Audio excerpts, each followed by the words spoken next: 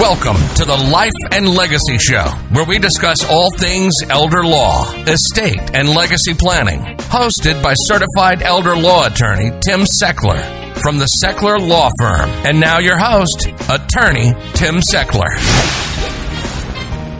Welcome to this week's edition of the Life and Legacy Show, sponsored by the Seckler Law Firm, where great families make great estate plans. My name is Tim Seckler, and I am here with you each and every Saturday morning, chatting with you about the things that I think you'll find interesting and relevant to how to plan well for your family, how to plan to leave a legacy, how to protect generational wealth, how to protect assets from things like long-term care and taxes.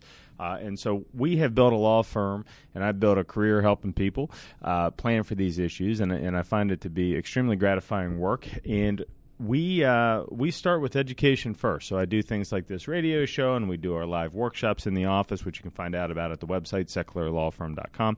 And we do these things because I've seen situations where if you call a law firm and you ask them, and you tell them I need to get a will, they ask you, okay, great, who's the name of your executor and who gets the stuff?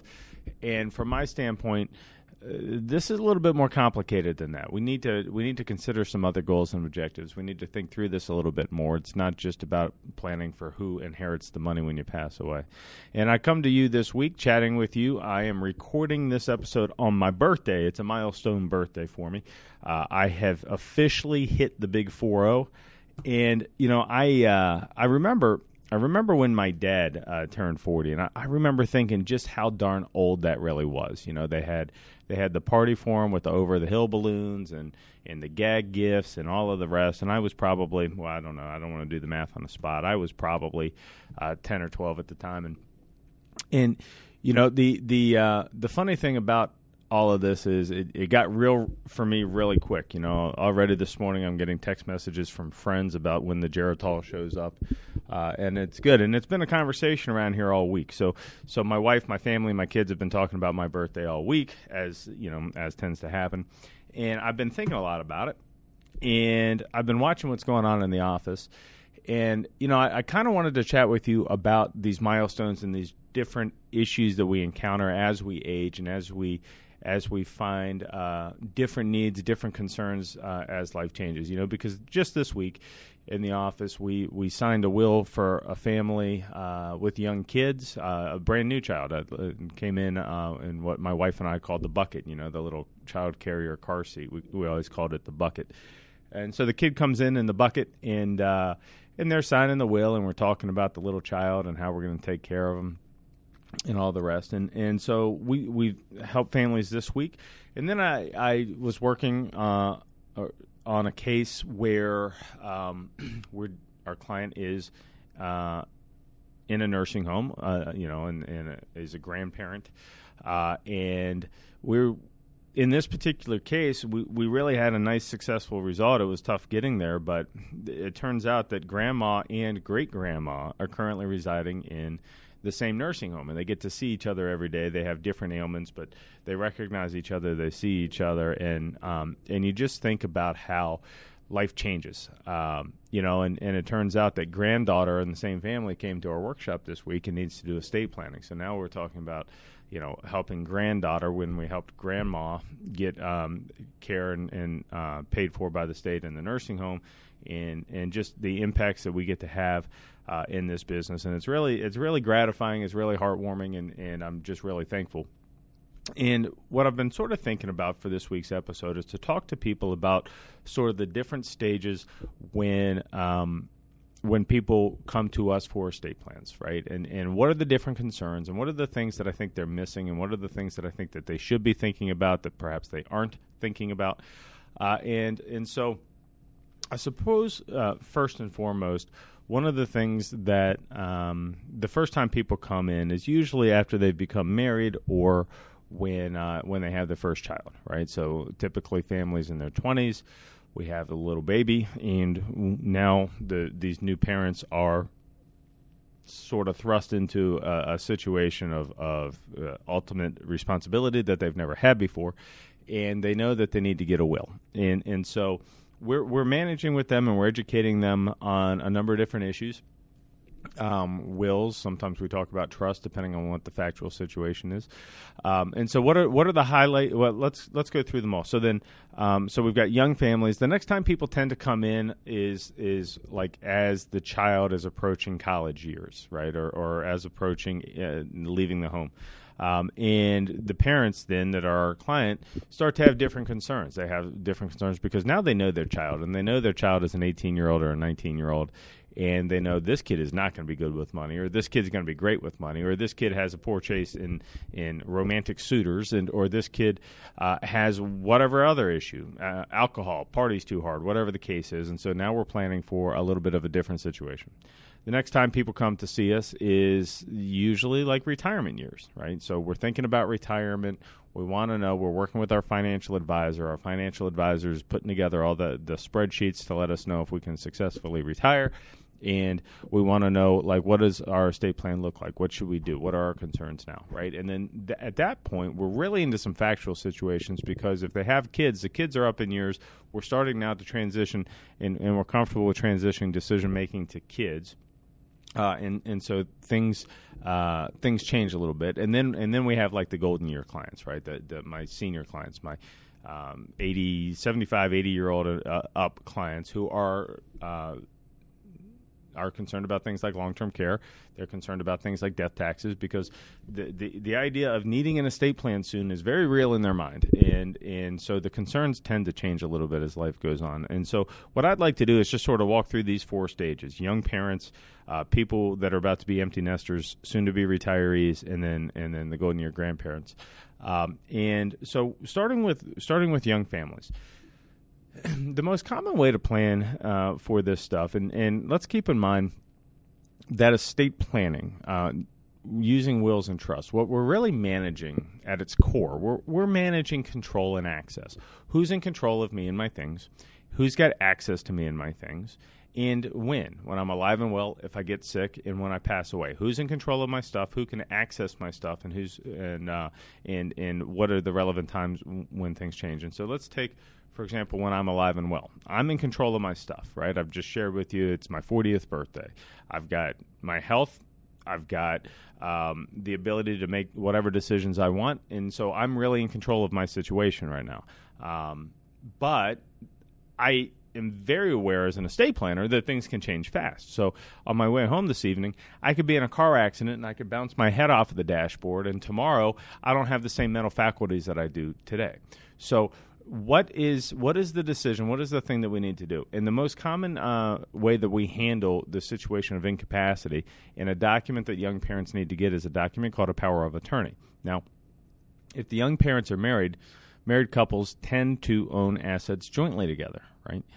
So if I would become incapacitated, my wife could still access the money in our account, our joint account. But what about my retirement account? See, an IRA is just an individual-owned asset. That's what an IRA is, individual retirement account. That's just mine.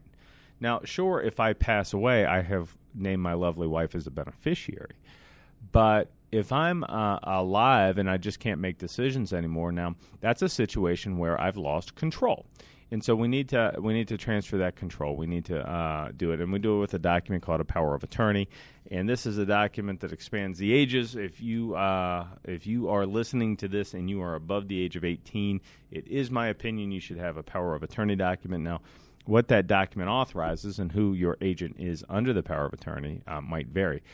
But we often will do power of attorney documents for kids leaving for school because mom and dad are used to taking care of their child, helping them with their finances, and now my son is going to move off to college, and we still want to be able to access the bank account and do those things. So I really think that the power of attorney is a document everybody should have. But getting back to like our young parents, all right, so we got to have the power of attorney. The other thing that we're likely going to do is a will, occasionally a trust, but usually a will. And here's what's interesting about the will. The will is going to say, it does a couple of things for parents of young kids. It's going to name who the executor is. That typically would be the spouse in a married case. It's going to name who gets the stuff. Sometimes that's all to my spouse. Sometimes it's not. And it's going to name guardians for little children in case my wife and I both die in an accident. We're going to agree ahead of time as to who we want the guardian of our children to be, so we can leave all of that in a will. Now, another thing a will does when we have little kids is it can create an underage trust, right? So it creates a trust for the kids. And so if I pass away and my child is 6, then the assets that go through my will, I want it to get into a trust, and then I'm going to name somebody responsible to be the trustee on that trust, probably until age 25 or 30. Okay, so that's an underage trust. Now, what we like to do in our office, just a little anecdote, is we don't terminate the trust at age 25 or 30. What we do is we have the trust transition to where the child used to have to deal with like probably an uncle or an aunt. Now the child just becomes a trustee in the trust and they get control of the money, but the money stays in the trust because by doing it that way, we can protect the kid from the next issue that they may encounter at age 25, which is asset protection. What happens if they go through a divorce and whatnot? But so bringing it back, young parents need to have a power of attorney. They should have a will, and that will should create underage trust for the kids. You may consider that the guardian that you name for your child might not be the same person that you name as the trustee on the trust, because then we get a little bit of checks and balances. We get a couple of people paying attention to what's going on here. Now, one other thought I want to mention for the young family is don't forget about the beneficiary designation, and don't forget about the life insurance. All right, so I recently was working with a family, and they had a little kid, and they had $100,000 to life insurance, and I told them flat out, that's not enough. You need to go talk to somebody, and you need more life insurance, because if you pass away, $100,000 is going to get smoked in short order, and your kid is going to be and your spouse is going to be in real trouble. And so I'm an insurance heavy guy, and so I had to counsel this family, you need to go buy some more insurance. But the next component about that is, let's say they go out and get the insurance. They go out and get 7 figures of life insurance. Great. Where are we going to send the money? Right, because I've got a will now that says all to my spouse and then to the kids in a trust. But remember, the life insurance is a beneficiary designated asset. It's not subject to the provisions of the will, and so we have to be very careful to name the trust that we created under the will. Probably, look, and this may not be right for everybody, so don't just go do it based on what you hear on a radio show, but the idea would be that we would leave the life insurance to the trust for the benefit of the little kid, and then we get the trusted uncle or aunt to make the decisions with regard to that money, rather than the kid getting this windfall at age 18 or 21. If we're going to do underage planning, let's do underage planning for all of the assets, and this is why a lot of families that do the self-help estate planning fail, because they fail to realize that the will doesn't cover everything, and we need to coordinate the assets with the estate plan to make the thing work, and that's what makes an effective estate plan. And you can learn more about it by coming to one of our estate planning workshops or checking out the materials on our website.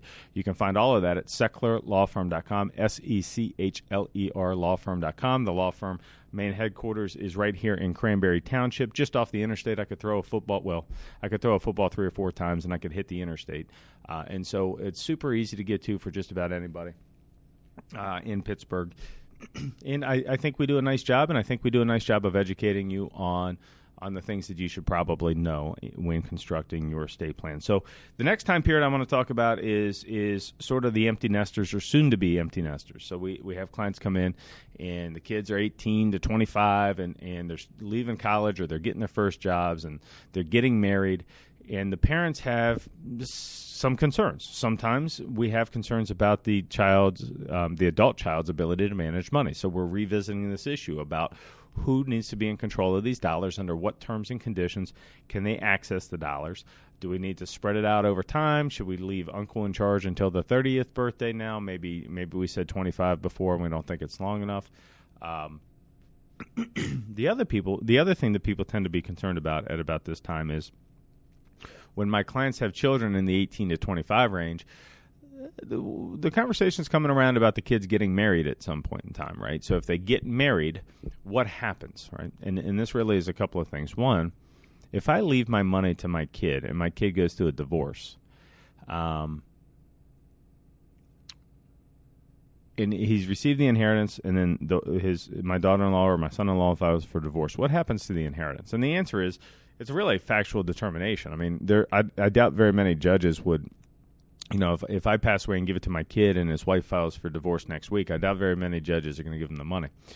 But let's say that my kid takes the money and pays off the mortgage on their jointly owned home and buys a minivan for all of my future little grandbabies, and then pays off his wife's student loans because they don't like that interest rate. And they do what we would consider to be probably like the smart kid stuff. Like they actually spend the money on prudent things.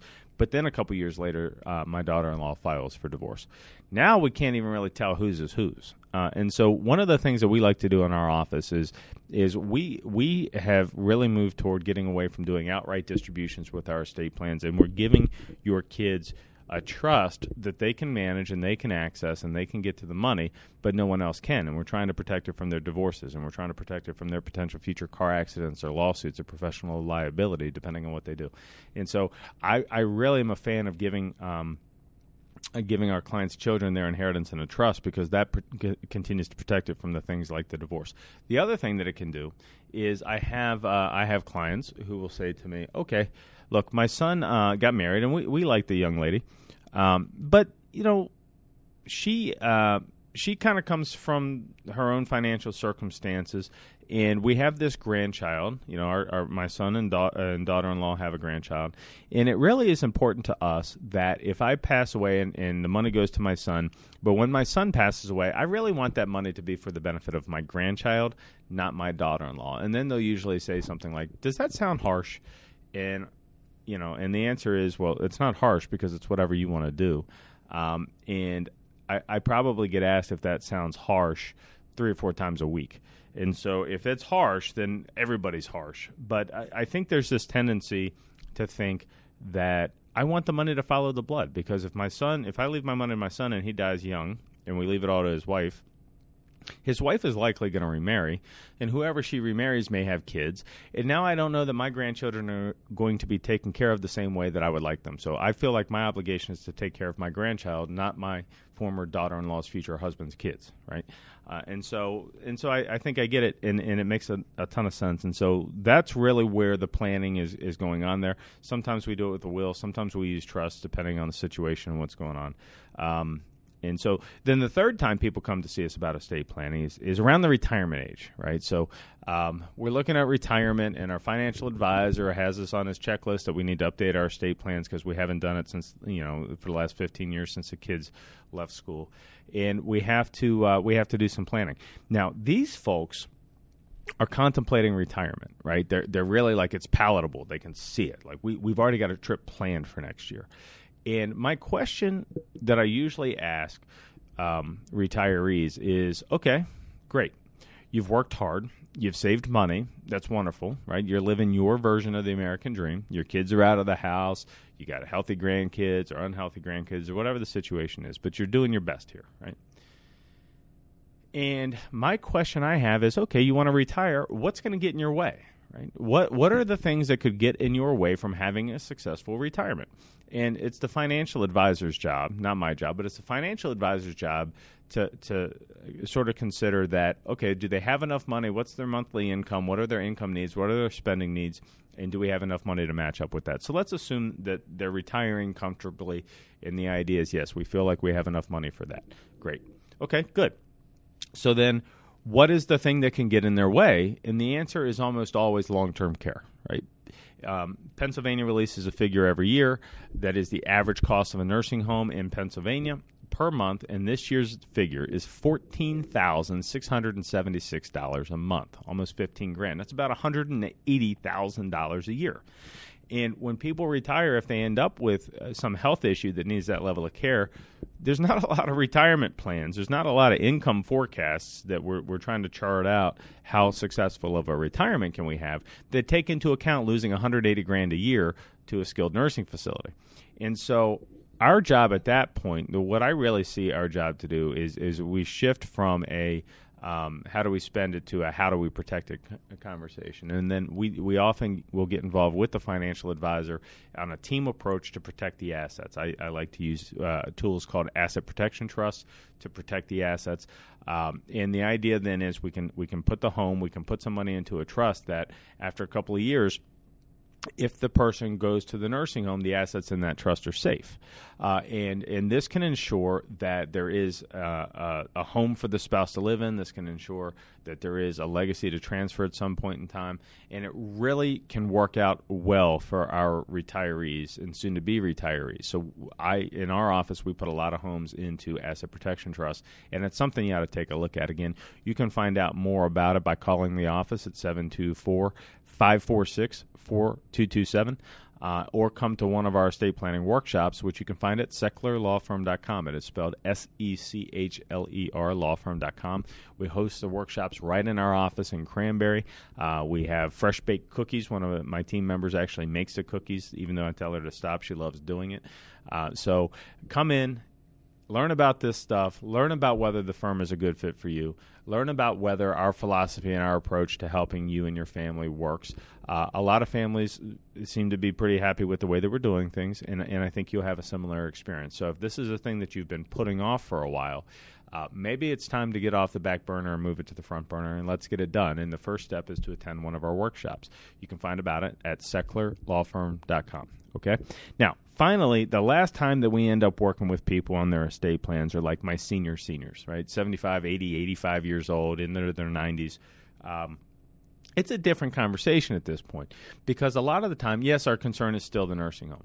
And we're still using asset protection trust, and we're still using some of the same tools that we're using for retirees. But the thing that is changing is often our seniors need help, right? The kids are stepping up at this point. The kids are helping to make decisions. The kids are actively engaged in helping mom with the day-to-day, whether from a healthcare standpoint or whether from a financial management standpoint. And now we're having to restructure some documents and restructure some things because the idea of needing the kids' help has just become real. Before, it was hypothetical. Yeah, I want this daughter. Yeah, I want this daughter.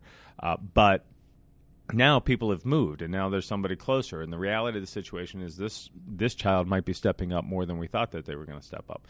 The other thing is, we may be having health issues at this point. The conversation may go from what happens if I need the nursing home in the future to we think we need the nursing home now. Mom is not in a safe environment anymore, or whatever the case is. And so now what we're often doing is more advanced asset protection and long-term care planning strategies to help the person find the right level of care and to help the person figure out how they're going to pay for the right level of care.